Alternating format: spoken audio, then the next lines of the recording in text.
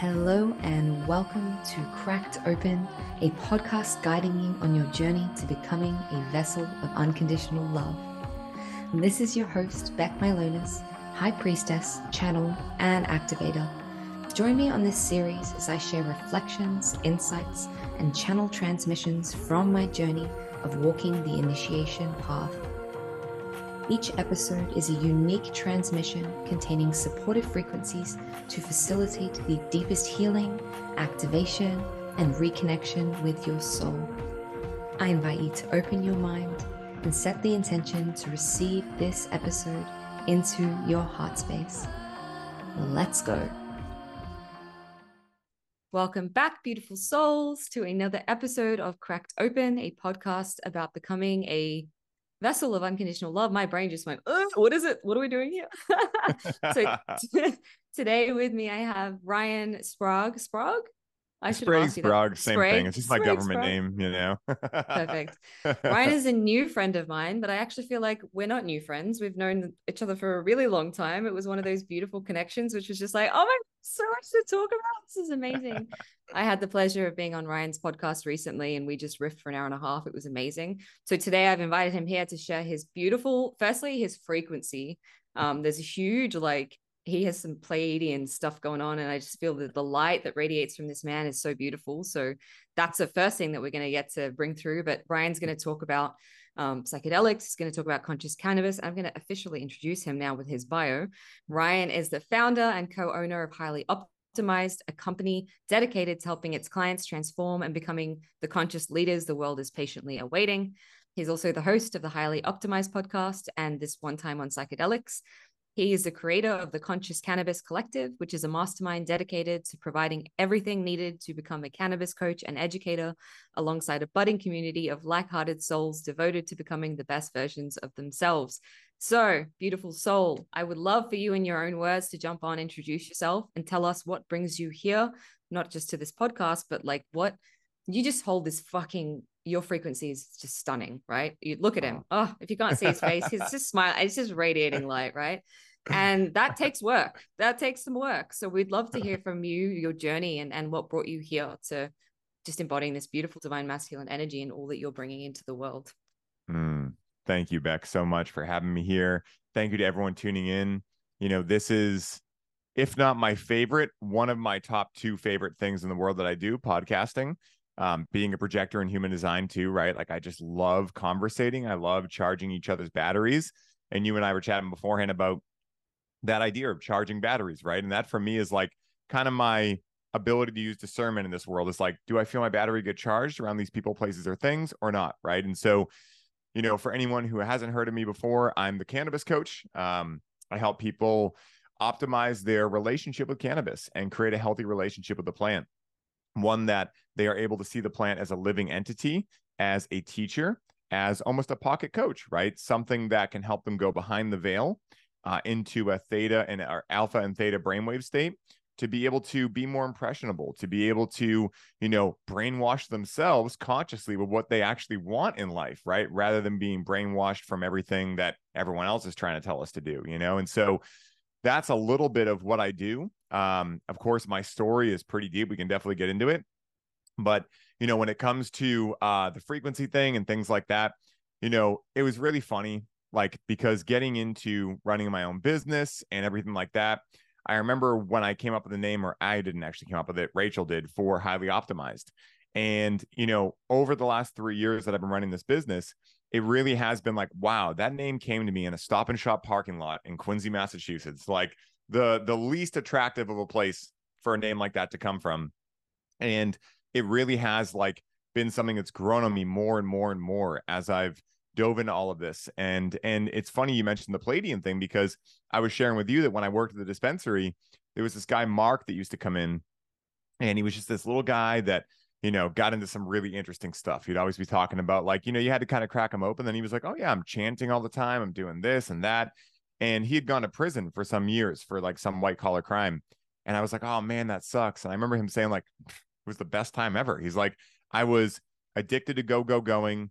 I was, you know, valuing money, all these things above everything else. And then I just got to go read books for 3 years, you know, but he was the one that originally brought me in on, like, he's like, dude, I was chanting the other night, you are like 95% Palladian. I had no idea what that meant. And that then started me on a whole rabbit hole, right? So there's many different, side quests we can dive into here, but I figure I'll stop there to let you speak for a second. But we can definitely go into like my whole journey of like how I got into cannabis, because I think for most people, they hear like cannabis, like out of all the psychedelics, not ketamine, not DMT, not psilocybin, not MDMA. And again, those medicines I've benefited from greatly, but when it comes to cannabis, we have a very dear and very deep bond. Yeah, and I would love, and also I want to say, this is something that Ryan's in the process of claiming, and I'm trying to get him to claim. He's got some Yes. serious like medicine man codes around this plant that is just such a paradigm shift, because I think a lot of us see cannabis as this, we don't see its healing qualities or how it could be a master plant. Well, maybe it's Yeah. not one of the master plants, but we don't see it in the same way as we see like mushrooms or ayahuasca or iboga or whatever else, right? Like people don't put it in that same category. And for me, I want to say, I even like have a tiny puff of cannabis and it just blasts me into another dimension. So I know how potent it is. We're going to talk about that. I'm going to ask you some questions about like people like me who are highly sensitive, how to fucking even navigate that. I guess the question is like, when you started out with cannabis, like what did that look like? Were you consciously using it or were you just like a stoner? Like I guess that's a Mm-hmm. word that I'm sure you have lots to say around. Oh, So yeah. what was that journey like? Yeah, it's a great question. And I'll speak for a quick second too on like kind of like the overarching view of cannabis in society.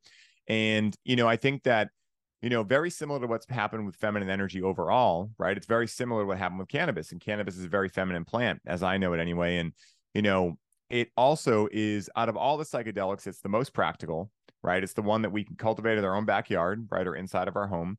It's also the one that has a lot of science out so far on curing cancer, helping with all ranges of autoimmune disorders, all these things, right? So when you think about why that particular plant has been bastardized so much, right? Again, there's stigma on psychedelics, but it's not the same. I mean, you could like tell your grandmother these days you're doing psilocybin and she'd probably be like, well, John Hopkins says it's okay, right? So like, it's now kind of trendy. Whereas cannabis, even though there is so much research out, it is kind of just still that thing of like, well, now it's legal. You can go to a dispensary and get fucked up or whatever. And that's what most people think of it. But at the end of the day, for me, and we can definitely dive into the history of it too, but for me, I see this plant being so stigmatized because it is the most practical, it is the most widely available, it is the one that doesn't require going to a jungle necessarily, which a lot of people can't afford, right? Like a lot of people can't afford to go do ayahuasca. They can't afford to even take 6 hours out of their life. Maybe they have kids and things like that to do, psilocybin or things like that. But cannabis, when you learn how to work with the plant, you can connect with it, go into ceremony. And if your kid needs something, you could get up, get that done, go right back into ceremony. So I think for a lot of people, it's practical. But for me, when I got into it, I found it when I was 16. And I had just been saying no for a couple of years since all my friends have been getting into it. And I saw examples of cannabis in my life that were the classic lazy stoner stereotype. And like many people, I wrongly attributed that to cannabis, right? Like, oh, cannabis is what causes this, right? Cannabis is what makes you lazy. Cannabis gives you paranoia. Cannabis makes you anxious, right? These kind of things. But then I started experiencing what I now call generalized anxiety disorder, right? Very typical for like when you're 16, a lot of stuff's happening. They're like, hey, make sure in 2 years you know what you want to do with the rest of your life, So like no pressure, right? So a lot of that started coming out. And I was going to my doctor, and instead of explaining that I was experiencing a sensation, right, that I was putting a story on that was anxiety, he told me I had anxiety, right? And I'm not blaming him. Like that's like the typical language when it comes to looking at sensations and challenges that are going on in their lives, right? Mentally, physically, etc. So he started putting me on pharmaceuticals, and I didn't know any better. I had learned to trust people in white lab coats with my health. So that's what I was doing. And yet every pharmaceutical I tried just felt as though, in language I would use today, that it disconnected me from myself more. And I didn't know at that point that really what I was lacking was connection to self, right? And that part of me was starting to wake up and starting to realize, like, I don't really vibe with the way things are going. I don't believe in the white picket fence life. I don't believe in necessarily going to college and spending all of this money and fingers crossing, kind of like you're scratching a scratch ticket, that you're going to be able to make a livelihood off it, that you're actually fulfilled doing. I had seen, numerous examples throughout my life of people that were just like, yeah, well, life sucks, then you die, another day, that kind of, mentality. And that to me was just like the antithesis of everything that I wanted to be. But at 16, no one else around me was starting to talk about this stuff. So I kind of just molded under the rug. And then when I was 16, after like the last pharmaceutical that I got from my doctor didn't work, I was talking to a friend about this, and I have no idea what language would have been used as a 16-year-old. But in today's language, basically, I was explaining to this individual that I was experiencing these sensations, right? What they were calling anxiety. And he was like, oh, well, I experienced something very similar to that. And I've found that cannabis works great. And so I was like, really? But I had nothing left to lose. It was like, okay, well, these pharmaceuticals aren't working. At 16, you think like, this is going to be the rest of my life, right? So I decided to try it. And it wasn't my first or second time. Like first 2 times, I was kind of trying to distinguish like, what even is this? Do I like it? And what is the application of it? But it was the third time. The third time I connected with it, it was at my parents' house with this individual.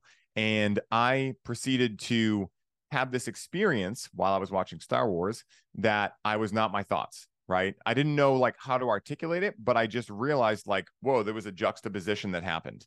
And that then started a ever expanding quest of curiosity and questioning everything. Right after that experience, I then started questioning a lot. I was like, what the hell just happened? So I didn't know, I was a metalhead, right? So it wasn't cool to look into God and stuff, but I started really diving in. I started, that was right when I saw the movie Zeitgeist, about religion and money and things like that. And that then started this, again, questioning everything process. So a couple of years later, I get into school for psychology because I was fascinated with the mind based on my own anxiety and things like that. And what ended up happening was one day I woke up and I wasn't like the healthiest 18-year-old. Like most people, I was smoking cigarettes. I was drinking on the weekends, eating a lot of Celeste pizzas. Let's just say that when I stopped buying Celeste pizzas, they probably noticed, so there was a lot going on that I just was unaware of. So one day I wake up and I start peeing blood. No idea why, right? Yikes. And so I tell my father, he takes me to the hospital. And on the way there, he's like, Ryan, I got to know, are you doing drugs? And I'm like, no, but I am connecting with a lot of cannabis. Probably said it in different words at that point, right? But he ends up having a sigh of relief. Like he didn't like visibly do it, but like I saw it out of the corner of my eye because I was so heightened from like I'm peeing blood. What the hell is happening? So we go to the hospital and I started showing him some of the videos I had been watching around cannabis being able to be this medicine, right? And at that point, it was merely physical. There was a movie called Leaf that came out where Dr. William Courtney meets a patient who had, I believe, 11 autoimmune disorders. And then he starts giving her juiced cannabis leaves, so non-intoxicating whatsoever. He starts giving her that and puts all of her disorders into remission, and then they get married at the end. So I was watching that. There was another like Zeitgeist type movie that I was watching about cannabis. So I showed him that, and to his credit, he was like, wow, I don't have any cognitive dissonance. I guess I didn't know what I didn't know. And so from that point forward, my dad was like, hey, you're in school, you're fulfilling your responsibilities. If this is what helps you, I know what you went through with anxiety. Who am I to tell you can't do it? So my father wasn't someone who consumed cannabis, neither was my mother, but they just got it. They were like, all right, this works, So from there, I ended up continuing to go to school for psychology. And what ended up happening also was that it was a benign cyst in my kidney that had broken open, but that triggered a huge holistic health journey for me. That's really what kickstarted my health journey. I realized like, well, I'm not going to be here forever. And I definitely don't want to go out always worrying about what my health is going to be, because I had seen that with my parents. And so what happened was after a couple of years in school for psychology, I realized I'm not the type that wants to wear khakis for the rest of my life. So this isn't going to work, right? I don't want to be stuck in a cubicle, And so I didn't really know what I was going to do. And I went to the Boston Freedom Rally one year. I think this was in 2011. And I heard a guy yelling, who wants to make butter with me? So I go over to his little tent and he's passing out a pamphlet for a Cannabis Institute opening 5 minutes from my house, right? So this is in 2011. There's no medical yet. I mean, we just had decrim. There was no industry. So I go home, I tell my dad, I'm like, can you help me with tuition? Because I was a broke college student. It was like $500. And he goes, I'll do one better. I'll go with you, right? So me and him ended up going together. Again, he's not consuming cannabis. He's just fascinated with stuff I'm into. So we go there. I start being the first one in, last one out. I start learning all about cannabis pharmacology, the history of the plant, organic gardening, biodynamic farming, all of these kind of things, creative natural farming. I just start soaking it up.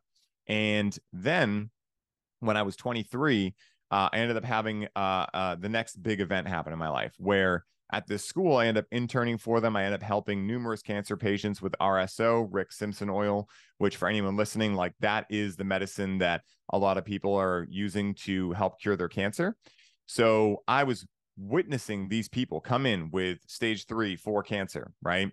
Then working with Mike and Melissa, the owners of the school, and consulting with these patients, giving them RSO, having them come back in months later, 0 tumors on their scans, right? So I wouldn't have believed this either when I first heard it if I wasn't seeing it with my own eyes.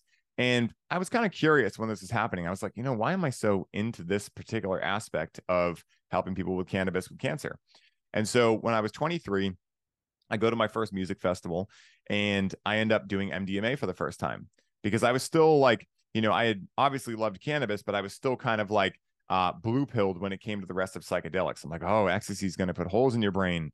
Psilocybin's going to make you go crazy, right? Like, and so I go out there, I do MDMA for the first time, and I feel this really interesting pull towards my dad. I didn't know why. I figured, well, we went to a lot of casinos growing up.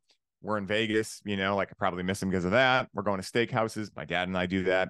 So I just kind of wrote it off. And when I got back, it was 10 days after I got back from Vegas that I found out my dad got diagnosed with terminal cancer. And so there he is telling me this, and I had no idea how to like really deal with that, right? Neither did he. He was kind of just like, I remember we were doing something to the pool. I think we were uncovering the pool that year. And he was like, I need a hand with something. I was like, okay. And then he just kind of dropped it on me and then was just like, all right, let's keep uncovering the pool. And that was pretty much it. And so he had told me he wasn't going to take treatment because he had just seen what it did to his brother over the course of like 5 years. His brother had large cell carcinoma, so smaller moving. He had small cell, my dad. And by the time they found it, it was like in his brain, it was everywhere. So after a couple of weeks, my dad started experiencing some pain. And throughout this whole thing, I forgot to mention this, a couple of years into this, me going to school thing, he bought me a grow kit. We invested in it together to start cultivating our own cannabis. And so when he started experiencing pain, I finally convinced him, like, Dad, I really feel you should entertain using cannabis, right? If you're not going to take the other treatments, which I totally understand, let's at least do this. And I knew my father was going to succumb to this because he wasn't willing to quit smoking cigarettes, eating bad food, etc. But he was my dad and I loved him. So, I was like, either I can try to change this man into who I think he should be so that maybe he can be around longer, but also maybe I kill his quality of life for the last, couple of months he has, or I love him for who he's always been, the supportive, loving dad, and I just do what I can to help him and keep him comfortable.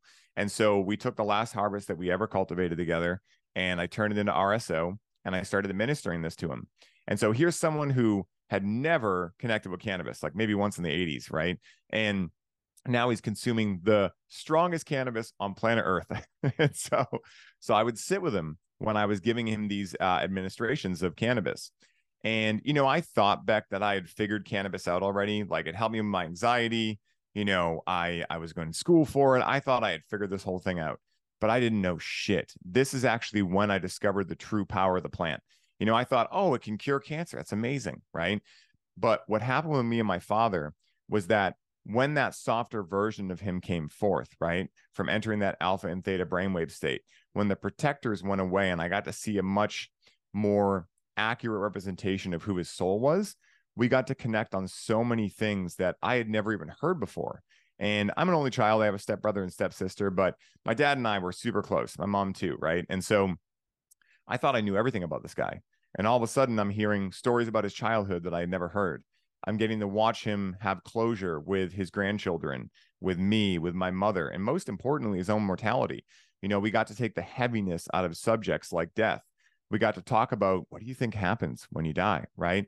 Not from like a scary point of view, but like I don't know, I'm kind of excited, right? That kind of thing. And so, that really allowed me to see like cannabis is the ultimate connection medicine, and that connection is the ultimate thing in high demand and short supply in the world, even right now, right?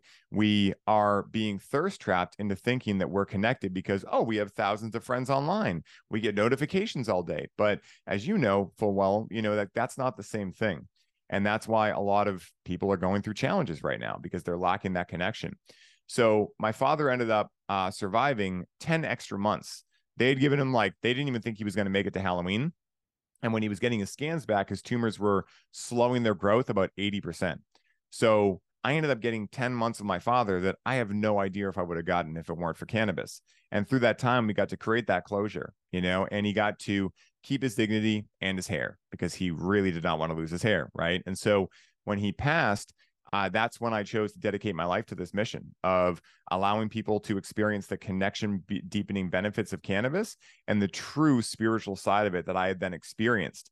And so I ended up working in the industry for 5 years, working with over 5,000 medical patients, working in the cultivation site, all over this dispensary. And it was funny because when patients would come in, I had a different skill set than most of the other bud tenders, because I had been in holistic lifestyle coaching with Paul Chek, huge into holistic health and fitness and all these things. So people would come in and say, oh, my cannabis isn't working anymore. I'm like, well, what's your sleep schedule like? How much water are you drinking? Right. So people ended up wanting to talk to me for a lot of different things than cannabis. And that was kind of one of my first, clues that maybe, just maybe this psychology stuff I learned and everything was going to come back and be applicable to what I was doing.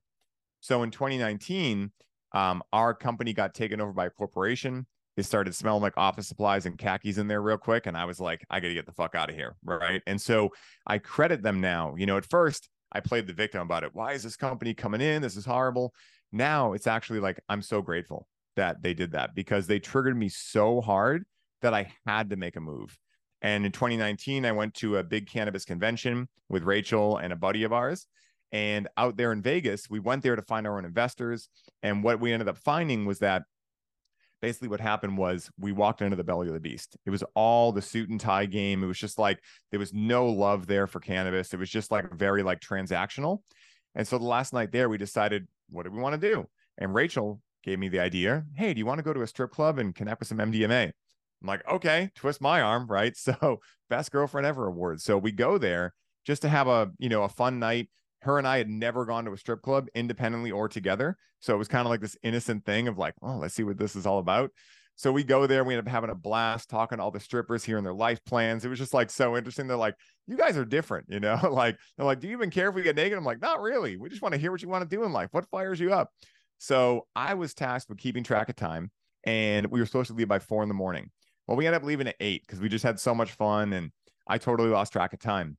And Rachel went through a challenge, right? Because she wanted to work on a project she was working on the plane the next day. We were leaving at 1, and it was, my fault for that, right? And so because of that hard open state, I just took full accountability for maybe the first time in my entire life that hey, this situation, although I didn't mean for it to happen that way, it was my fault. I was tasked with keeping track of this, and I didn't do that. And so in that moment, when I took full accountability, something shifted in me. It happened right in the strip club. I felt it, had no idea what the hell was happening. And so we get back to the hotel, we sleep for an hour, and I can barely sleep because I'm just having this awakening. I don't know what the hell it is. So I get on the plane the next day and I start having this communication in meditation with my soul. And I start asking, what the hell's happening? And my soul is like, well, did you ever think about how you have to be busy all the time? Did you ever think about why you'll wash your car 3 times in one day? Did you ever think about why you haven't even thought that you haven't gone a day without cannabis in over 10 years, right? Do you ever think about these things? Well, you've been numbing emotions out. You haven't been allowing yourself to go through things, and you need to take a break from cannabis. And so here's a huge identity crisis. I come back, my hair was always in a tight ponytail, and I had been having headaches for 1.5 years. I come back, I'm just like, why is my hair always up? Let my hair down. All of a sudden my headaches go away. I literally and figuratively let my hair down in life. I just stopped taking myself so seriously. And I immediately went on a cold turkey break from cannabis. And for 3 months, I was completely off of it. And for the first month, I fell into a little bit of my old pattern of oh, cannabis did this to me. And then I realized, no, this is once again, opportunity to take full accountability. The plant did nothing to me, right? Didn't hold a gun to my head, tell me to interact with it. This is me and me alone. And looking anywhere external is just going to take me away from any chance to remediate this and rectify it in my life. And so after 3 months, I began connecting with the plant again with a totally different, unique perspective now of okay, I'm going to be intentional.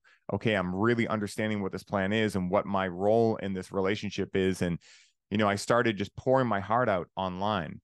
And I didn't even have an Instagram. I just started like pouring myself out on Facebook. And I'd heard this guy 3 years prior on a podcast, this guy, Mark England. Rachel and I would always listen to the same podcasts. And this was from a podcast called Positive Head. So we heard this guy, and both of us, we were at the dispensary working in the cultivation room. We'd meet up and be like, oh my God, did you hear that? That was sick. So part of this post about perspective, I started talking about how language architects our reality. And someone commented and was like, wow, that's really cool. Do you have any other resources for that? And I tagged Mark, and me and him joked that the only good thing Facebook has ever done for us was connect us. And he sent me my first voice note ever, which for anyone who ever talks to me, I only send voice notes, right? So we end up meeting. I end up getting into his program, and this is January of 2020. So he's like, hey, you ever thought about being a coach? I'm like, I didn't even know what it was, but I was like, yeah, fuck it. So I joined his program. I started having these crazy epiphanies. I joined another program. Then the pandemic hits, right? I'm able to leave my job. I'm able to collect unemployment. I'm able to just like, okay, I got some space now. And then I start building Highly Optimized. I released the podcast. I quit the job. Like all these things happened that when I was numbing out with cannabis, I was not allowing myself to feel fully. And as soon as that protector wasn't there, I was like, oh, I can't fucking avoid this. I gotta get the fuck out of here. I gotta get this shit taken care of. And so then it was a journey of the next 6 months just gaining skills. And then Mark invited me down to his lake house in August of 2020. I went there, met all of these people that I met on Zoom. One of the guys there, my buddy Chris Marhefka, was like, hey, I'm hosting a men's retreat in Colorado in a couple of weeks. You should come. And this then kickstarted like every event I went to. They're like, hey, you coming here next? And literally for 2 years during the pandemic, me and Rachel just traveled constantly, hosted retreats, just threw ourselves into the belly of the beast, made connections. I ended up hanging with Paul Chek. I ended up allowing him to connect with my cannabis. And that's how I ended up meeting Aubrey Marcus. And just the whole thing is blown up. And so that's really the journey as of right now. You know, it's a little bit lengthy, but I like going into it because for everyone, you know, what I want everyone to know is that I didn't choose to be working with cannabis. It chose me. And that's, I think, you know, something that I've realized in life is that the things that are meant for you will find you. And it's up to us to be able to notice those things and be aware enough to be able to dive into them. And when you do, wild things can happen. So that's the journey. Wow. Oh, man, there's so much in there. Like, I don't even know where to like, firstly, it's a lot. Wow. Your story is so much like my story. I was like, oh, no wonder I love this, man. Like I studied psychology. I was on medicine. My dad had cancer. Like all the things you were saying, I was like, what the, that's weird. Yeah. So it's true. My dad didn't pass away. I'm sorry to hear about your dad. My dad's still with us because he's just fucking stubborn and he's never leaving. Yes, I'm happy to hear that. Yeah. But it's interesting. It's interesting that was such a, an experience and what was coming to my mind. I'm just like, there's so many different pieces. I'm like, where do I take this now? The application of cannabis in the non like psychedelic, without the THC, right? Like that, like it's used as a plant, it's used as a medicine, uses CBD oil, all of that stuff. And how we just think weed and we think smoking grass and we think getting high and we think like me greening out at 17 when I'd smoked it for the first time. I was like, whoa.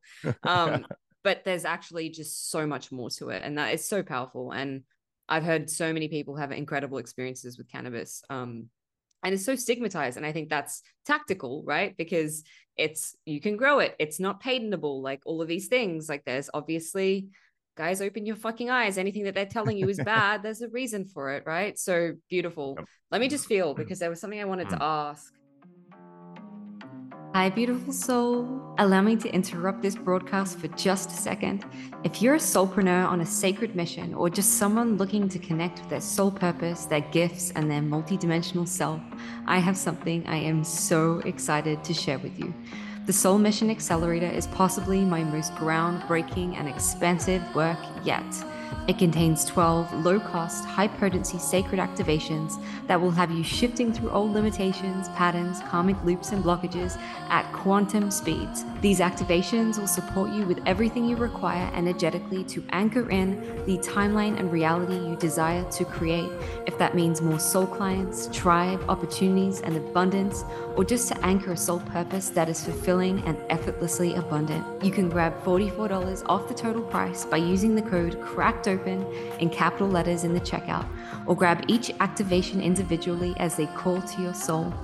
Now let's get back to this episode. When you were saying where I want to take this, it's really interesting, right? Because you said something and then you kind of like came back to it later around the personal responsibility. And it's not the cannabis. I can't blame the cannabis for doing this. This was already within me. So for me, and this is what I feel is coming through my audience, I'm speaking for them.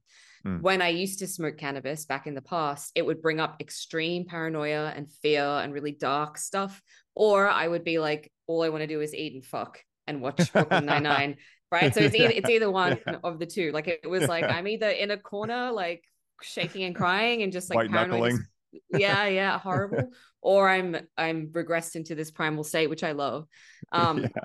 And then what happened was eventually, like when my spiritual awakening started happening, I was more conscious of my thoughts and that sort of thing. And I was having these downloads and I would have these weed journeys, which would like I'd be like, I just want to like smoke some weed and like eat a burger and watch Brooklyn Nine-Nine and masturbate, and that's all I want. And then Spirit's like, bam, here's this journey of all the things, and I was like, what the again? Like I just want it to be normal, right? But oh god, that's like two different things entirely, two different directions. What I want to say, wait, where do we want to go with this? So there's two things. The first thing is like, what do you do when you're like, how do people take it when they have this tendency towards anxiety? How do they manage that is the first thing. And the second thing is the acknowledgement of like, it can be so powerful. I was just kind of like, that was just my story of saying like, there's reverence for this plant that can do that. And I actually can't take it and just switch off. And people like have some joy. And I'm like, no, it's going to be a whole spiritual experience for me. And I An can't do ordeal. that. Yeah. So like, no. Really good sex though, but no. Yeah. So I just want to acknowledge that because it's like psychedelic, like it's like full on connected me to God. And I was like, holy shit, this is just me smoking a tiny bit of weed. The reason I actually stopped was this was in, I don't know, I was living in Bali, and I had a big like, I'm not even touching anything over there because you can get killed for that shit, right? And my friend Yeah. had brought me over. I was living in my own apartment, like in this area where there was no one around. My friend had brought me over some, and he's like, just have it. Like I have it, just have it. And I was like, okay, I'm gonna be really careful about this.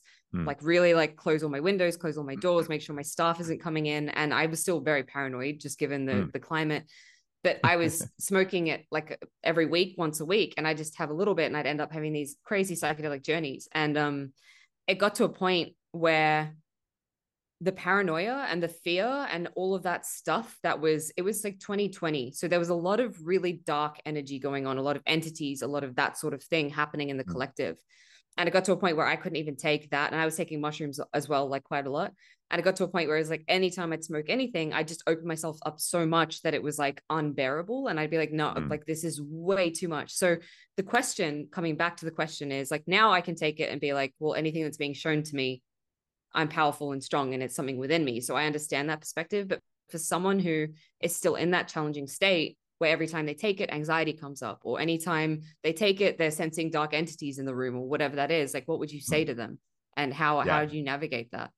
Yeah, this is a great question. So, there's kind of like two parts to this, right? So I'm just going to lay it out and we'll see how it plays out. So the first thing is that, there's three ways that I understand the cannabis plant to work within the human experience. And I'll kind of go over all of them. The middle one is going to be the one that directly pertains to this, but the other two are going to be really good for reference and context to how the full picture of cannabis works in the human experience. So the first thing is that it's feminine, right? So this is where a lot of people become dependent because, especially for men, but women have this too. Men notoriously suck at being able to provide comfort for themselves, right? We're just all action takers and go, go, go, right? And that's what I was sharing with you before about like my emotional week this week and being able to like actually give myself that space to, be able to give myself that own comfort. So that's one of the reasons that a lot of people get dependent on it, things like that. That's also one of the main reasons people attribute laziness to it. It's not laziness. It's just like you're the antithesis of action taking. You're in pure potential, right? And it's up to us to provide a masculine component of intention to balance out that masculine feminine energy, right? Now, the second part of this that directly pertains to this question is that cannabis acts as a mirror, right? And when we understand that, we can at least understand that it's going to reflect back to us what's already inside of us, just like you were just saying, right? So that context alone, if someone hears that, at least then now, if they experience some paranoia or anxiety, they can be pretty sure, and I'll get to why I say pretty sure, that's coming solely from internal, right? Now, the third way that cannabis works is that it's imagination medicine. And imagination is a superpower, right? In order to be able to create new belief systems to then create a whole new experience of life, we first need to be able to imagine a reality in which our lives are different, right? And so this gets into a lot of like Joe Dispenza stuff, feeling of the feelings of your future, etc. So now that we've laid out how the plant actually works within the human experience, here's another challenge with the cannabis world today, is that much of the cannabis being grown, first of all, actually, let me back up before I even say that. Most people have no idea about qualitative aspects of life, right? The unseen realms, the causal realm, et cetera, right? Most people are stuck in a scientific reductionist mindset. I only believe in what I can see and measure. But the funny thing that's paradoxical about that is even science says we only see 4% of our visible reality, right? So when people are going around trusting the science, whatever the fuck that even means, right? Are they aware that even science is like, yeah, we really don't know what 96% of what we know is there is, right? And so that's a whole component to this, right? So now when you get into the energy of the grower who grew the medicine and the energy of the company behind the medicine being grown, right? This is where either people get it or they're like, that's woo-woo, right? Well, let me ask this, right? We all know love is a thing, right? I can even ask these very scientific reductionist type people, hey, do you love someone in your life? Cool. Do you love two people? Oh, cool. How many units of love do you have for each person? Oh, you can't tell me, but yet you still know love exists? Okay, cool. That's a perfect example of qualitative science in action, right? So at the end of the day, there's a guy named Joe Patitucci who's actually bringing a bridge to this qualitative science now. He has a system called Plant Wave where he hooks plants up to electrodes and they sing a song. And the songs that cannabis sings are very beautiful. They're on YouTube, but what he noticed is very similar to Masaru Emoto's work with water. When someone comes into the room projecting emotions of hate, the plant's song changes into a minor key versus positive emotions into a major key, right? And so when you are around plants that are being grown in artificial lighting without EMF mitigation, like biogeometry, which is one of the things I grow with, because here in Boston, we can't grow outdoor all year, right? So, again, it's not saying you can't grow indoor, but like to be aware of like, hey, there's a lot of fucking energy that's like interacting with your plant's biofield and confusing it, right? So when you go to these types of dispensaries that are usually MSOs, right? And there are some good ones out there. Like I'm not someone to generalize and be like, all dispensaries suck. By no means is that true, right? But let's think about the average dispensary these days. It's owned by a company that's probably into finance, real estate, et cetera. This is just the next thing on the chopping block that's going to make them money, right? And again, that's not even like necessarily to judge or anything. It's just that's where they're at, right? But they're working with a sacred plant medicine, right? That's supposed to be held in reverence. And it's a living entity. And so when you're purchasing cannabis from dispensaries or growers or even your guy or girl that are in states of paranoia or anxiety, that frequency can get downloaded into the plant. And what I always say is, depending on how aware you are, you can realize like, oh, this isn't mine, right? But for most people that are like drinking tap water, eating McDonald's, et cetera, they don't stand a chance, right? Now, for me, like if I interact with cannabis like that, what I describe it as is like having to pay a tax before you're actually able to experience the medicine, right? Because you almost need to transmute all that low dense energy into higher frequencies before the plant will be like able to even do its thing. It's almost like, if you have a traumatized animal, you're not just going to be able to go over and be like, oh, what are you doing? And pat that animal, right? You're going to have to like, make it feel safe first before that animal is actually able to open up to you. And it might take a very long time. So we look at animals like this, but we don't look at plants like this as a society, right? Now, those of us that are tapped in, we get these kind of things, right? But again, it's woo-woo to the world at large. But, those are a couple of the things that lead to this feeling. And so for what to do with this, right? We gave the context of like, okay, at least if it works like a mirror, plus the combining of like, okay, maybe if you purchase it from a place that was growing it in a very particular way, you might have to like, go through that tax period first. Now, when you're actually in the experience, there's a couple things that I recommend, right? So the first thing is if you start noticing that you're starting to have some uncomfortable things present themselves or undesirable states of emotion, you can first repeat a mantra to yourself, which is I took a medicine and the medicine is working. And that to me really pattern interrupts and reminds you like, oh, I did this. Like, this is exactly what I expected, or maybe even what I had hoped would happen, right? Maybe you were hoping or made an intention that you want to work through some heaviness, right? Or you want to feel good, right? Now, again, with cannabis, a lot of us, if we aren't able to leave that left brain state, we could say, I want to feel good. Then the plant starts bringing up anxiety or paranoia, and we go, it didn't work, right? Versus maybe this is actually what needs to get purged out of you in order for you to feel good. Because the plant doesn't want you to rely on it, right? The plant wants you to be able to be a sovereign individual that every once in a while, when you forget or you get stuck and can't seem to solve a problem with the same level of thinking that created it, you're able to go behind the veil, get a idea, integrate it, and keep going, right? And go live your life, right? So at the end of the day, the plant will give you what you need, not necessarily what you want. And so a second step to that is I highly recommend keeping black pepper kernels and or nano-encapsulated CBD on hand. Both of these are going to counteract the effects of delta-9 THC, the main intoxicating component of cannabis, right? So those are great things to have around too. And then the other thing is down-regulatory breath, right? Cannabis does produce a sympathetic nervous system response on onset. So if you're like the typical American or typical Westerner or typical, I don't even know, maybe most of the world, where you're running a very sympathetic dominant nervous system, now you also combine into that bad food, all the things that could potentially be going on, and then you consume something that also triggers the sympathetic nervous system. It can be like the straw that breaks the camel's back, and you can start having a panic attack or these kind of things. So I almost talk about it like this. It's like your car is going too fast. What do? You hit the brake pedal, right? And so that down regulatory breathing, box breathing, something like that, can allow you to start pushing that brake pedal and start slowing yourself down. And the metaphorical snow globe that is you, that is so fucking shaken up that you can't even fucking function, starts to settle. And then you start to be able to see the image within the snow globe.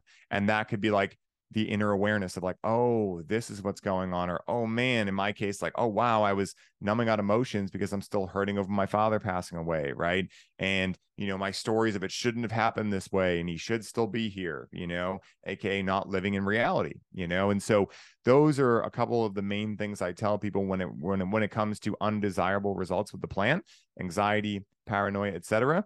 I took a medicine. The medicine is working. Nano-encapsulated CBD and black pepper kernels, down regulatory breathing, and just the understanding that cannabis works like a mirror. And if you're going through a challenging experience, you're probably getting squeegeed.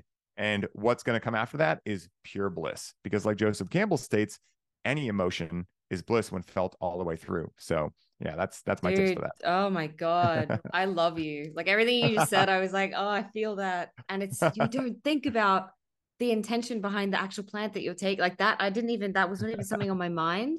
But something that I had thought about was hydro. Like when they like that is fucked up. No wonder why it fucks us up. Like, what's your opinion on Yeah. hydro? I'm curious. Like, I'm Yeah. sure you've got an opinion. Oh But yeah. I've So I'm noticed like when I've taken that stuff, it's like full on mental state, like not okay.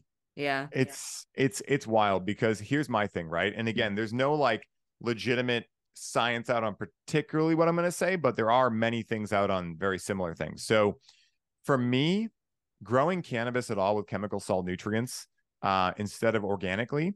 Now, when you're growing hydro, like you're using 100% chemical salts because you're growing in water. Now, again, like, there are like amazing things you can do with hydro. Like your plants grow super fast, super big, right? Like if you're just someone who's a nerd for this stuff, like, hey, there's an application for hydro, right? But when it comes to medicine, you probably want to stay away from hydro because there's a couple different things. Number one is I relate chemical salt nutrients to like steroids in human beings, right? So there are people that are bodybuilders and they've discerned, right, hopefully with pure consciousness and pure awareness, that they're willing to put these things in their body to reach a certain goal, right? So I'm never one who's going to say you should never grow hydro, but weigh the options, right? Are you someone that just wants to grow frankenplants and just see how big they get and potentially maybe use the leaves or whatever? Like maybe you want to give back and hydro will grow faster. Okay, that can work, right? If you're growing them with love, right, I do believe that can definitely help that equation. That being said, most people growing hydro are growing to get big yields because they're going to sell it. There's greed involved, things like that. So that's one thing. The other thing too is that I think as human beings, we are very naive in thinking we can outsmart nature. Like, oh, all that, we can just, isolate these chemical salts, feed it to the plants. Look how fast they grow. Look how big they grow. We've now figured it out, right? And so at the end of the day, what most people fail to understand is that when you're growing in hydro, when you're growing with chemical salts, the typical thing is, nitrogen for the vegetative stage of growth, phosphorus and potassium for the flowering stage of growth. Now, you are like putting little bits of nitrogen usually into the beginning of flour, things like that. But generally, like that's like the whole idea of chemical salts, right? With micronutrients, CalMag, things like that. But plants are going through, like on a microsecond basis, plants are requiring different things. And when you have a soil food web working for you, you have a buffet, because your microbes, right, your fungi, your bacteria, they are creating soluble nutrients out of the insoluble state that is there when you just have soil, right? So what's happening is you have this symbiotic relationship with the critters providing, food source for the bigger critters. You have the microbes providing a food source for the smaller critters, right? You have all this working symbiotically. You have mulch layers that are decomposing, also feeding the soil. You have these Korean natural farming amendments that I use that you're also boosting the microbe content, right? You have all these things happening. And on a microsecond basis, your plant could want 3 different nutrients, right? Now, if you are the one providing the nutrients, it's kind of like force feeding with a tube, right? You can do it, but you got to be really accurate. And also, it's not exactly going to mimic the forest floor, right? It's not going to mimic a soil food web, right? We might think it is because, generally nitrogen and veg, generally phosphorus and potassium, but we have no fucking clue what plants really need. We barely understand the science behind any of this, with as much science as there is out already. And so the naivety of humans to think we can outsmart nature is one of the biggest challenges happening in the world. That's why in the US, I believe the stat is within 10 years, all the topsoil is going to be gone, right? And what do we do after that? I don't fucking know. And that's why for me, I always say to people, if you are concerned or aware or passionate about becoming highly optimized, then you're really going to want to listen to this. If you're eating McDonald's and tap water and you think all this is bullshit, cool, keep smoking whatever weed, keep growing it however you want, right? This is not the message for you, right? But for those of us that are really motivated to be the best versions of ourselves, we eat, breathe, and sleep this stuff. Why in the world would we ever want cannabis grown with these chemical salts, right? Versus nature? Because there's also all of this electric, charge that's happening with the soil food web. There's all these different, things that are going on. And when we're just consuming chemical salt nutrient grown cannabis or food, we're missing out on so much of the life force that happens when you grow in organic soil. And so that's, overall, one of the big things when it comes to hydro, and why, for me, my ultimate ethos is to leave the Garden of Earth greener than when I found it, right? My goal is to, after I work with the earth, for it to benefit as a result of me having done so, right? So that when I leave, that earth is better, right? And so with using Korean natural farming and living soil, that is exactly what happens. Now imagine what happened, or what could happen, if everyone started growing that way, just in their own backyard, right? They worked on their little plot of earth, right? And they did that. 330 million people doing that, even if they're not consuming cannabis, they're doing it with vegetables or whatever, right? Not only can you get much bigger yields and have a much better turnout overall, save the fish from the runoff from the chemical salts, which annihilates them and all the ocean and things like that. But you can leave the Garden of Earth greener than when you found it for future generations. And that to me is the ultimate reciprocity, because for me, my ultimate intention is to be a steward of the earth, right? To be humble and understanding that I'm never going to be able to match what nature does. The best thing I can do is to use my mind, use the education I've learned to be able to go, okay, what are the most valuable constituents of nature?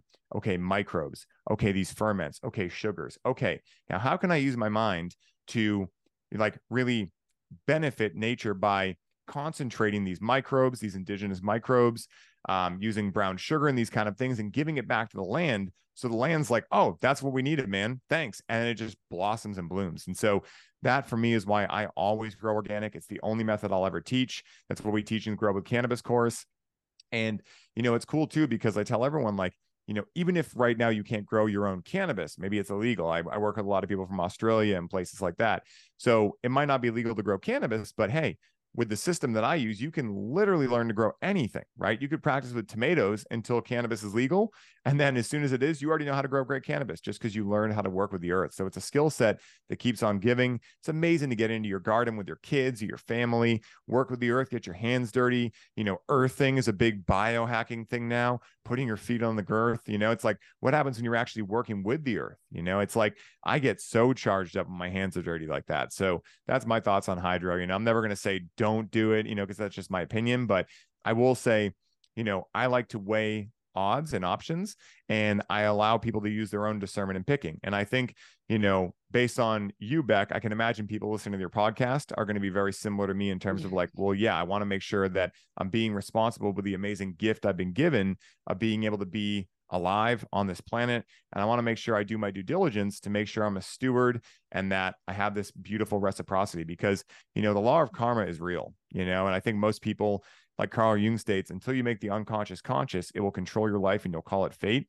So I think that a lot of people are unaware of how much karma they're going through because they're, purchasing, farm raised animals that have had a lot of challenges go on in their life. They're littering. I mean, the list goes on and on, but, if I can use my own journey as a sounding board to be able to maybe click some new people into this and get them excited to cultivate in a different way that's much cheaper, much easier overall. You don't need to balance pH meters or ppms or anything like that. I consider that a win for sure. Wow. Like what is becoming very apparent to me. I remember on when we were doing the episode for your podcast, you'd mentioned you blew up and Paul Check was like, how much weed can you bring? And like, and I understand now why the stuff that you were growing was so potent, because it's like, what I'm seeing is like, there's this scientific thing of like giving the plant what it needs and knowing the science of like growing plants. But there's also, what I'm also seeing is this reverence for the intelligence of the plant, but it's actually listening to the plant on an intuitive level is what you're doing. And I think everyone can do that with the food that we grow, with that. We're so fucking unintentional all the time. I've been having, this is me, full disclosure, I've had problems with hape, which is tobacco. For those who don't know, it's mapacho, but it's like you blow it up your nose. I've had problems using it very unconsciously because I used to be a smoker.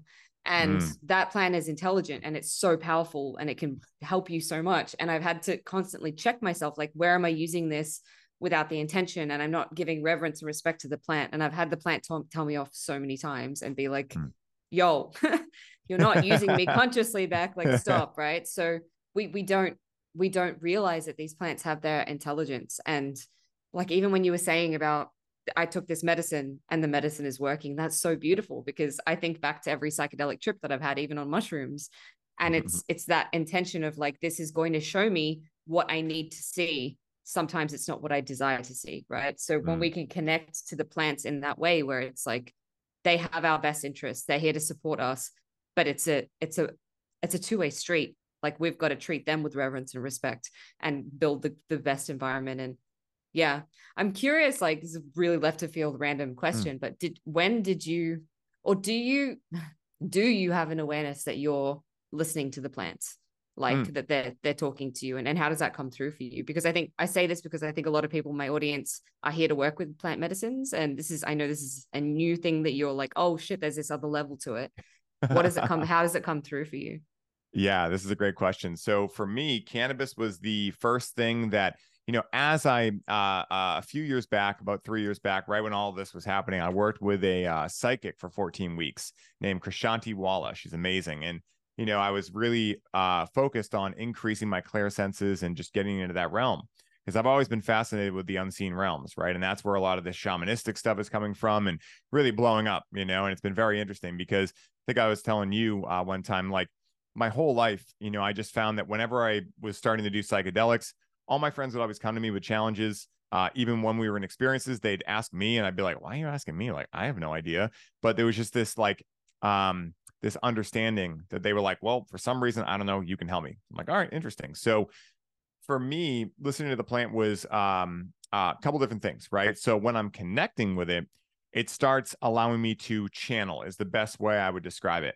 And clairvoyance specifically is just like so clear for me. And it's really allowed me, like when I was training with Shanti and then connecting with cannabis, I was like, oh my God, like I know what these are. Right. Which is like what everyone says, everyone has clear senses. It's just, you've never been told they exist. So as you start learning what these things are, you're like, oh, that thing, like I've been doing that forever. Right. So cannabis unlocks this unbelievably well in me. And what it does is, it's like the plant and I will go on these conversations together. And cannabis, the spirit I meet from the plant, and it has a lot of spirits associated with it, but, I always call him the head spirit of the plant. And that was a trick I learned from Hamilton Souther. He's a cannabis shaman, ayahuasca, et cetera. He's like, call him the head spirit, see what happens. And so I've had some experiences where I've been in deep communion with the head spirit of cannabis, and she's spicy. She's like a spicy meatball, you know, if you want to say that. And so like, you know, again, she'll check me before I wreck myself. You know, figuratively, of course. She will make me laugh. She'll allow me to see the hilarity of life. Like, you know, I have these profound moments, and I'm sure you do too, Beck. And for anyone who's like a seeker, I'm sure you've had these where you just have these moments, maybe, you know, induced with cannabis or other psychedelics, maybe not, where maybe through synchronicity, where you just realize that you are a speck in a sea of God knows what, right? Like, we have no idea what's out there in space. We have no fucking clue, right?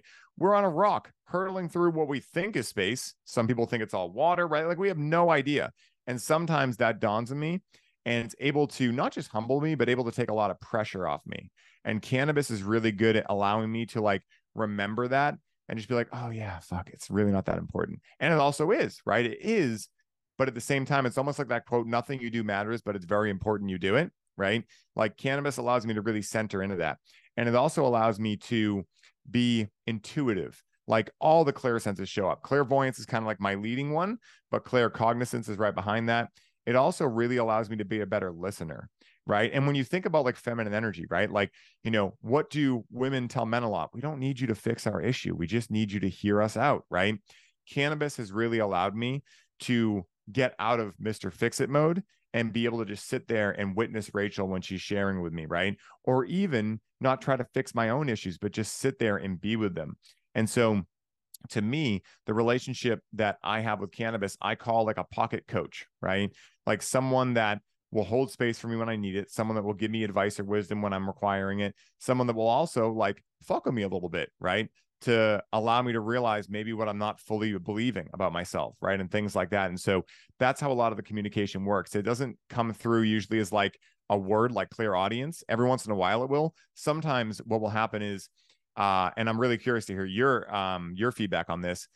The most recent thing that's been happening to me that's been newer is that when I am laying in bed after I consume cannabis, there will be this moment where all of a sudden I start to feel things opening up, and then my mind goes completely offline for, I mean, usually it's like a second or two, and I end up becoming everything. I am in every fiber of everything in the world. I can hear every heartbeat. I can feel every piece of anxiety, every emotion that everyone's feeling at any moment in time. I have that happen. Then what happens is my humanness, like my animal self, is like, what the fuck's happening? And then jolts me out of it. Like I was getting a hermetic rebalancing series done one time, and I literally like Christed myself. Like the lady who was doing it, she was going through this series of, you know, poems and whatnot, and at a certain point it was talking about releasing structure, and just my arms went straight out. So I'll have that happen a lot with cannabis as well, you know, just these jolts of electricity. And what I've been finding is like, you know, I'm not even really sure what the point of that is yet. I mean, really, it feels like 5-MeO, where you just become nothing and everything at the same time. And so that's been something the plant's been teaching me recently about the nature of reality, the nature of my own being, the nature of everything, right? Because again, like for me, I'm a researcher. I love intellectual concepts. But one of the things I learned early on was that I thought I knew a lot because I could explain it or articulate it. But without experiencing it, you really don't know what it is. And so the plant's been one of the best tools to experience these far out concepts ever. And so that's another one of the main ways in which it communicates with me. Also bringing up memories, sensations, smells. Like, you know how often I'll be sitting there and I'll smell like a whiff of a cigarette, and that's like, you know, my dad's scent, you know, and also like other times where I'll go out to dinner after consuming cannabis and I'll just crave something that I've never craved before that my dad loved. And I'm like, what the hell? And so now I've had it happen enough where I'm just like, okay, I feel that I'm tuning into my father, or I feel like I'm tuning into my grandmother, or tuning into something I'm not even aware of what it is, right? So that's a lot of the ways in which cannabis speaks. And that's why, like, I really feel cannabis is one of, if not the best teacher for the modern day world, where, you know, we are in the age of Aquarius. There's more light hitting the planet than ever. So when people ask me, Ryan, you know, why does the world look worse than ever? I'm like, it doesn't look worse than ever. It's not actually worse than ever. It's just that we have more light on the planet. So people are aware of how fucked up things are for the first time in a long time. So cannabis can be the best thing, especially for men, right? Women are naturally just more connected to the unseen realms. But for men specifically, like being able to understand the women in their life to a deeper degree, being able to understand how to give their inner child love, being able to remember how to play and take themselves less seriously, being able to hold space, and being able to also realize, like, holy shit, I really don't know anything. And so even if someone's talking flat earth, I'm not going to argue with them, tell them they're wrong. I'm going to be like, hey, I don't believe it, but tell me your case. Why do you believe it? Like, more inclusiveness. And I really think that in a world where you can, again, grow it in your backyard, most people are aware of it. Like, if you tell someone you use cannabis, they're not like, oh my God, what? Like, they're like, okay, cool. Is it CBD or is it THC? You know? And so at the end of the day, I really think that this plant could be a great bridge between people being able to experience these unseen realms and therefore believe they exist before they have to get shown in challenges in their life that these realms exist, you know? So yeah, that's my thoughts on that. I went on a tangent there, but I know, I love it. yeah. I'm gonna play devil's advocate now for a Please, second.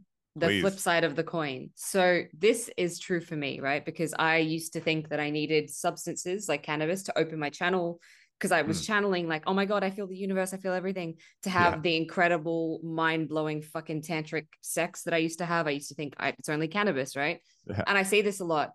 People who use medicine, a lot of ayahuasca, whatever it is, cannabis, and they can only tap into those states when they're on the plant, or they're only Mm, psychic when they're on the plant, or they're mm, only feeling God when they're on the plant, or they're only feeling mm, orgasmic when they're on the plant. mm, And as someone who thought that, and I obviously, like, there was a point where I was told to let go of all of it and go off mm, everything and just be completely sober, reclaim my sexuality, all the things, blah, blah, blah, reclaim my life force, to now mm, have all those experiences completely sober, where like I can have, you know, if we're talking about like stoned sex, like I can have that mm. experience completely sober without even having sex. Like I can have Mm. that not even touching, so through meditation, right? Yeah. Or like being in that portal, like channeling, or what you said, that experience of merging with everything. Mm. That's something that used to happen to me on mushrooms, but now it's something that happens to me completely sober, just sitting in my living room, like hanging out. So what would you say to people, and how if someone is like in that position of, making me think of my friend Paul, who I love dearly, but he's such a fucking powerful healer, right? He's Mm. so fucking powerful. And for a long time, he'd be like, I can only do that when I'm on the medicine. And my sister as well. She's a medicine shaman. Well, she was serving it and like sitting for people with psilocybin. She doesn't do it as much, but she would say to me, I need to go take the medicine to have this journey, or I need to take the medicine to have this understanding, or move through this thing, or work with Lilith, or whatever it is. And I'm like, dude, that medicine is just something that's within you. Don't need the medicine, is what I'm trying to say. Mm. So how do you, if you've cultivated a dependency, because I feel like you've now moved past this, and I feel like you're now Mm-hmm. tapping into that stuff, what were the sort of things that you did to like, okay, this medicine has just opened up something in me that was already there, and now I can have that state without the medicine? What are some alarm bells for you to notice? Because a lot of people are unconscious about this, and they're like, I met this guy at the gym in Sydney, and he would talk about all this incredible tantric sex that he was having with all these women when he was stoned, and is so connected, and this and that. And I'm like, but dude, I feel your energy. You could have that without the stuff. And he's like, no, I need it, and I need the weed. And I'm like, oh my God, you don't realize, like, you know. So some people are so unconscious that even this would just go over their heads. But those who are ready to receive it, how do they recognize that, hey, I'm using this too much, Mm. and I don't need to be? And what is the step then for them to consciously pull back or start to move it in another direction? Yes, I'm so glad you asked, Beck, because this is like the brunt of my work, right? In teaching people that all cannabis is showing you is what's already possible beyond some limitation that you have created in your mind, right? Whether it be a limiting belief, whether it be an unconscious story, or usually a collection of these beliefs, stories, etc., right? And so it's almost like unconsciously we've had governors put on our life, right, to prevent us from accessing certain things. Maybe when we were a child, we were very far out there and our parents told us to be in reality, right? And so now we kind of like abracadabra spell casted ourselves into this different reality that we don't even remember that is possible now. Then we connect with the medicine and we go, oh my God, this makes me feel everything. And then what happens when you're coming from the left brain is you're like, well, I feel shitty when I'm sober. I feel great when I'm on cannabis. So I'm going to put two and two together and make eight, right?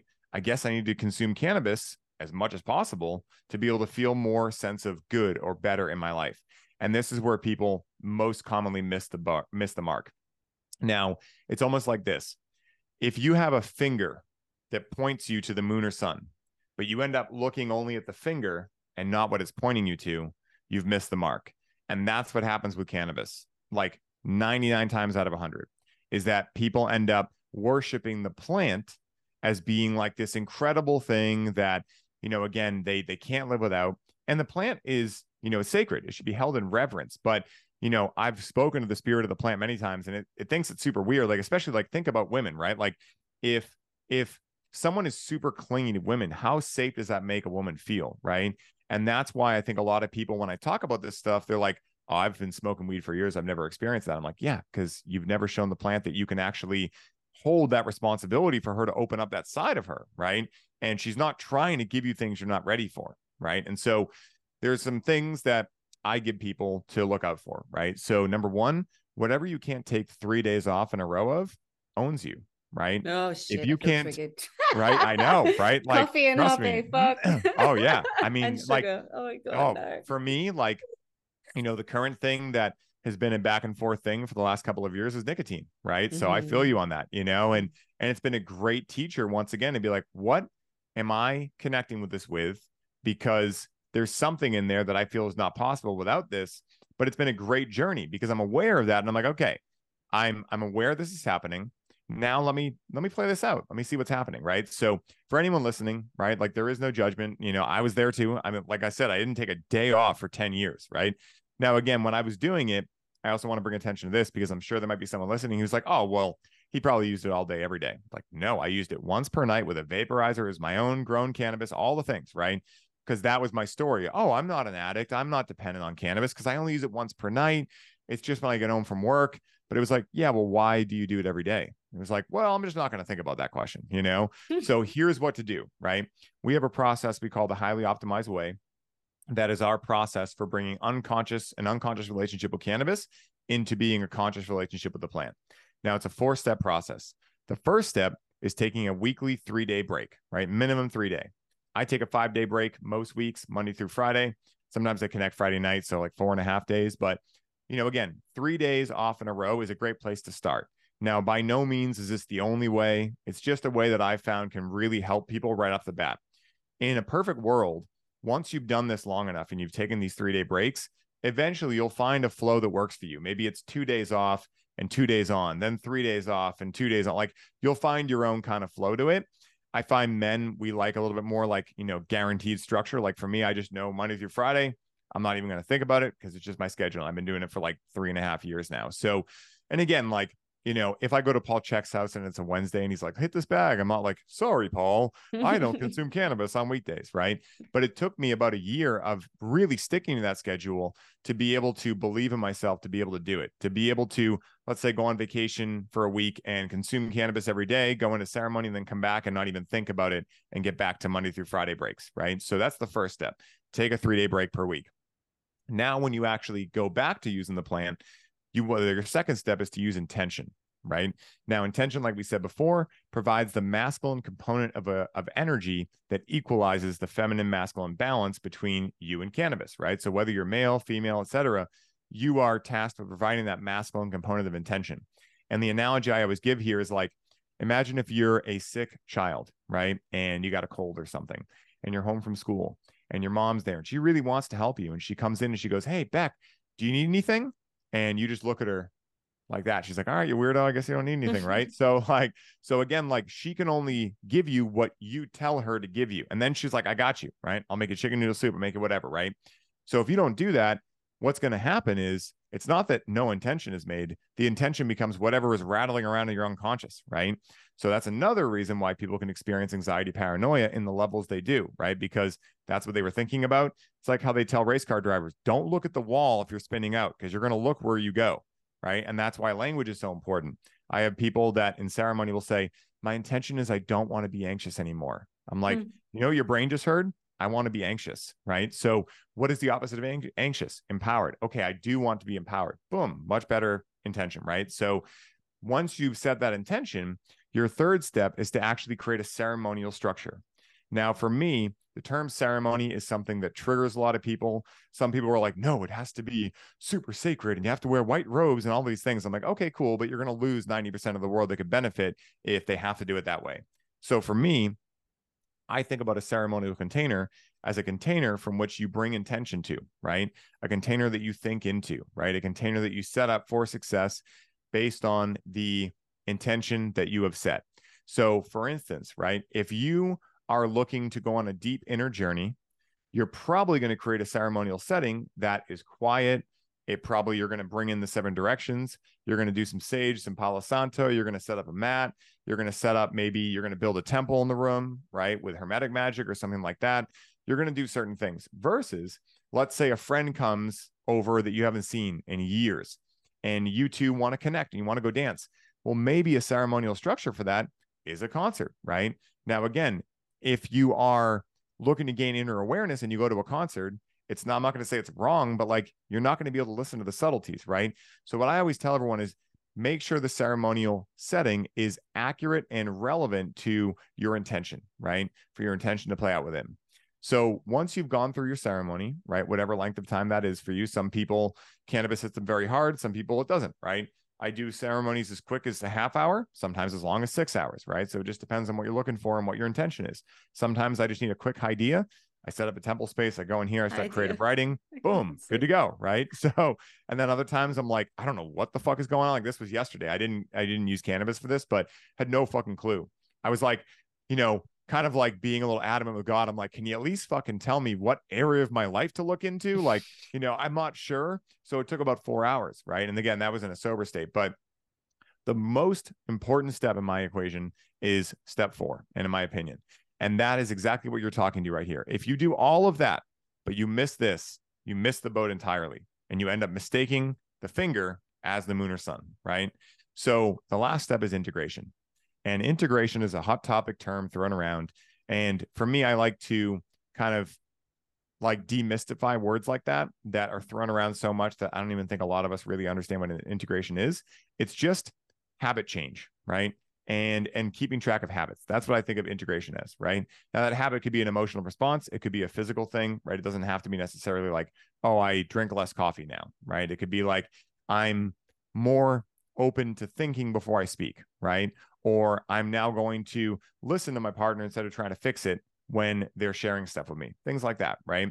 So at the end of the day, you've now been presented magic that you were able to access beyond your ego, beyond your default mode network. Integration is actually like the fucking coolest part. Now, when I first got into psychedelics, integration to me just reminded me of homework, right? I was like, ugh, like, you know what I mean? Like, and a lot of people like, they make it seem like that. They're like, you must integrate. It's very important. It's like, I feel like I'm in fucking grade school, right? So for me, what I like to tell people is like integration is where you get to make your whole fucking life cooler, right? Where you get to experience that magic all the fucking time. You don't need a substance to get there, right? And for me, I would love to be high 24/7. Like when I'm on an amazing high with cannabis or MDMA, who the fuck wouldn't want that to last forever? But you obviously know you can't in terms of connecting with medicine because you get burned out, a whole lot of stuff gets awry, right? So for me, it's like, wait, you're telling me that thing called integration can allow me to experience those things that I fucking love all the time. And then also, once I've integrated those things, the plant can be like, good, now we can move on to the next lesson. And it just keeps getting better and better and better. And then over time, I become more and more of who and what I really am as a divine being living out a human experience. Fucking sign me up, right? And so that's the 4th step is integration. So we have those weekly breaks, we have intention, we have ceremony, and then integrate thereafter. And integration can be a lot of different things, right? It could be talk therapy, it could be meditating, it could be breath work, it could be taking a walk, it could be having deep conversations with your partner, right? It can be anything. Like I tell people, follow the fun, right? And be aware, right? Like, well, Grand Theft Auto is fun to me, so Ryan said follow the fun, and this is integrating. Like, no, all right, like there's obviously some like awareness here that like, there might be something that you have to do that isn't directly like the most fun thing. But again, like if you're like, no, I need to meditate, but I really want to go for a walk, like go for the walk, right? Like, I believe walking is integration, and especially for me, I'm an Aries, sitting still is hard for me. So I like walking by myself with myself and just allowing those ideas to pop through and kind of like, go from a half-baked idea to a fully baked idea. So that's our 4-step process, the highly optimized way for taking someone from unconscious to the conscious, and also some signs to notice. Like if you can't take 3 days off, probably a good indicator that you could use a reframe around your relationship with the plant. Amazing. I love the word idea. So good. I was like, the first time you said it, I was like, wait, did he say that? He said it again. I was like, yes. The Yeah, puns, they never stop. That's beautiful. About the 3-day idea. I'm totally gonna try that with Happy because it's like I know that nicotine benefits me, or I wouldn't be using it. Like from a spiritual perspective, it helps me to ground it, like all of these things. But I just want to get to a point where I'm using it consciously. So like I remember when I took a couple of weeks off Harpe and then I had it again, it was like, whoa, it's so powerful. It's amazing. Right. So I think having the break is so important for anything that you're using to bring on any sort of state. So thank you. That's powerful. And I'm assuming that's the work that you do inside your collective. Is that correct? Yeah, so we have 3 courses inside the collective. We have Connect with Cannabis, which is all about your own personal, intimate relationship with the plant, going from unconscious into the conscious. You're going through weekly ceremonies. We're then talking about it. I'm helping you integrate, and I'm also holding you accountable. So that's like that whole course. And then we have the Grow program, which is pretty self-explanatory. You're going to learn how to cultivate with living soil, Korean natural farming, and biogeometry, which we didn't even get into yet. You're going to learn that. And then we have our certification program, Coach with Cannabis, where you actually get certified. You're going to be trading off with other students in the program to become a certified cannabis coach, integration coach, facilitator, and just general educator / consultant. And then we got the 7 weekly calls in there. We got the guest presenters every Thursday that come through. Last week's was once a month. We do our live 2-hour Breathe with Cannabis ceremony, cannabis and breath work. Unbelievable. My man, Chris, we host those. There's a whole lot of stuff going on in there, but yeah, we've tried to, our mission was to cover every area of the cannabis world, whether it be connecting with it, whether it be all the science. I mean, we have over 600 pages of science in there as well, so people can learn to talk the talk, and then we have the ceremonies to learn how to walk the walk. So yeah, we got everything in there. It's a cornucopia. I mean, it's literally like the long lost cannabis user manual in there. And so now would be a good time to ask Ryan, if people wanted to find you and follow you on Insta or your website, how do they do that? Yeah, that's a great question, Beck. So you can find me on Instagram at the real Ryan Sprague. Sprague is my last name. And guys, DM me. Like, I love voice notes. I love chatting. Like, Beck can attest to this. Like, I'm a nerd for chatting. So definitely reach out if you have any questions. I'm happy to field anything. And then also you can visit the website if you'd like to learn more about the collective. That's at highlyoptimized.me. And then we also have the podcasts. I've been on a hiatus from Highly Optimized since last October. That will be coming back eventually, but doing 2 podcasts was aggressive. Once a week each was so crazy. I can't even do one. It's insane. It was nuts. It was nuts. Yeah. I finally had to pull the plug on it, but we have 130 episodes out for that podcast. And then the podcast I'm currently running is this One Time on Psychedelics. Beck, you were recently a guest on there. People have loved your episode so far. It's amazing. And also, that podcast you can find on pretty much all platforms. We've had a bunch. I mean, it's so much fun, right? We have people come on, we have them talk about what psychedelics have done to them, or done for them rather. And then also, more often than not, we talk about the psychedelic nature of reality and how maybe psychedelics started or spawned this idea in someone that, whoa, life is more than I thought it was. And now their whole life is different even without psychedelics. So that's where you can find me. It's been a blast being here, Beck. Oh my God. This is so amazing. My battery is so charged. Yeah. Thank you, Ryan, for joining us. So much wisdom and knowledge. I'm excited to pick your brain more and work with you and like help you to next level this shit, because like, yes. Yeah, you're so powerful. I just have so much respect for you. And now like knowing you, obviously last time we caught up, I didn't know your backstory. And now just knowing all of the study and the time that you've taken, it's like, whoa, I understand why you're blowing up the way that you are. So thank you. To everyone who's listened today, guys, if you have enjoyed this, go check Ryan out. Chuck us a subscribe on YouTube or a review on Apple Podcasts. I really appreciate that stuff. It helps me to reach this message to more people. If you know someone who uses cannabis and you want to nudge them in a direction to start using it more consciously, please share this message. Otherwise, beautiful souls, until the next time, I love you. Thank you for listening to another episode of Cracked Open. Don't forget to hit subscribe and share with a friend if this episode has served you in any way.